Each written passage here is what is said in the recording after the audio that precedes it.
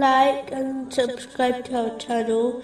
Leave your questions and feedback in the comments section. Enjoy the video. Continuing from the last podcast, which was discussing chapter 58, verse 22. Allah is pleased with them, and they are pleased with Him. Those are the party of Allah.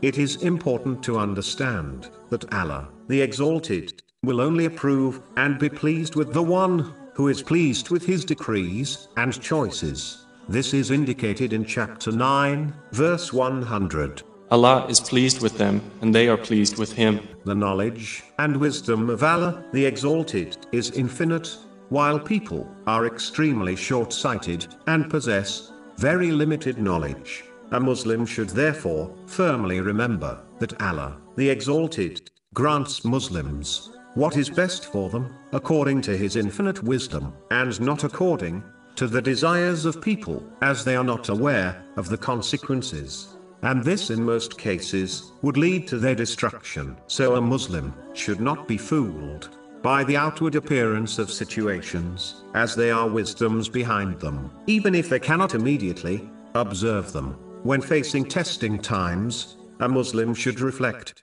on the countless examples in history and in their own life, when something occurred which appeared bad, yet it resulted in much good, and the times when they desired something, believing it was good, but later on realized it was bad for them.